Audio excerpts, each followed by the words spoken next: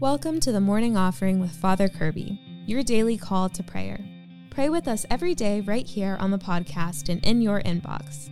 Learn more at morningoffering.com. Greetings, friends. Welcome to the Morning Offering with Father Kirby. Today is Wednesday, November 15th, and today I'd like to talk about the funeral mass. But first, let's pray together. In the name of the Father, and of the Son, and of the Holy Spirit, Amen. O Jesus, through the Immaculate Heart of Mary, I offer you my prayers, works, joys, and sufferings of this day, for all the intentions of your Sacred Heart, in union with the holy sacrifice of the Mass throughout the world, for the salvation of souls, the reparation of sins, the reunion of all Christians, and in particular for the intentions of the Holy Father this month.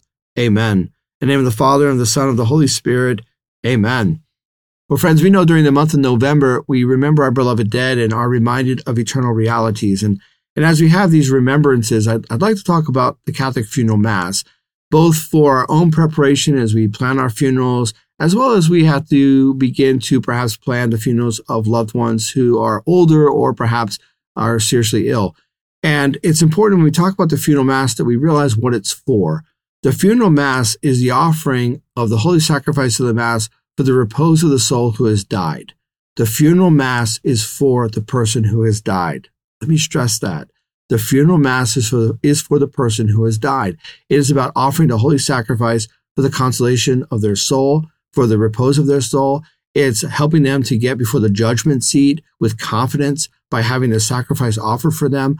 The entire funeral mass is about the consolation, the help, the prayers for the person who has died. This is very important. I want to stress this because so oftentimes what we see today, regrettably, is that the funeral mass is being hijacked. It's being turned into something it's not supposed to be. The funeral mass is not a celebration of life. The funeral mass is not the place for multiple eulogies. The funeral mass is certainly not the place to canonize a person. Oh, they're already in heaven. It's wonderful. And so on. That's not the Catholic funeral mass. In fact, the funeral mass actually takes the posture of we are all works in progress. We all struggle with sin. We all have weaknesses that we've had to deal with. We recognize that from the person who has died, and we offer the sacrifice asking God for his mercy, his benevolence, his kindness. So the Catholic funeral mass, we have to regain that. We have to stop allowing it to be overtaken by other things. But we have to understand the real purpose of the funeral mass, to offer the holy sacrifice for the person who has died, to offer that sacrifice for the repose of their souls. And those are our thoughts for today, dear friends.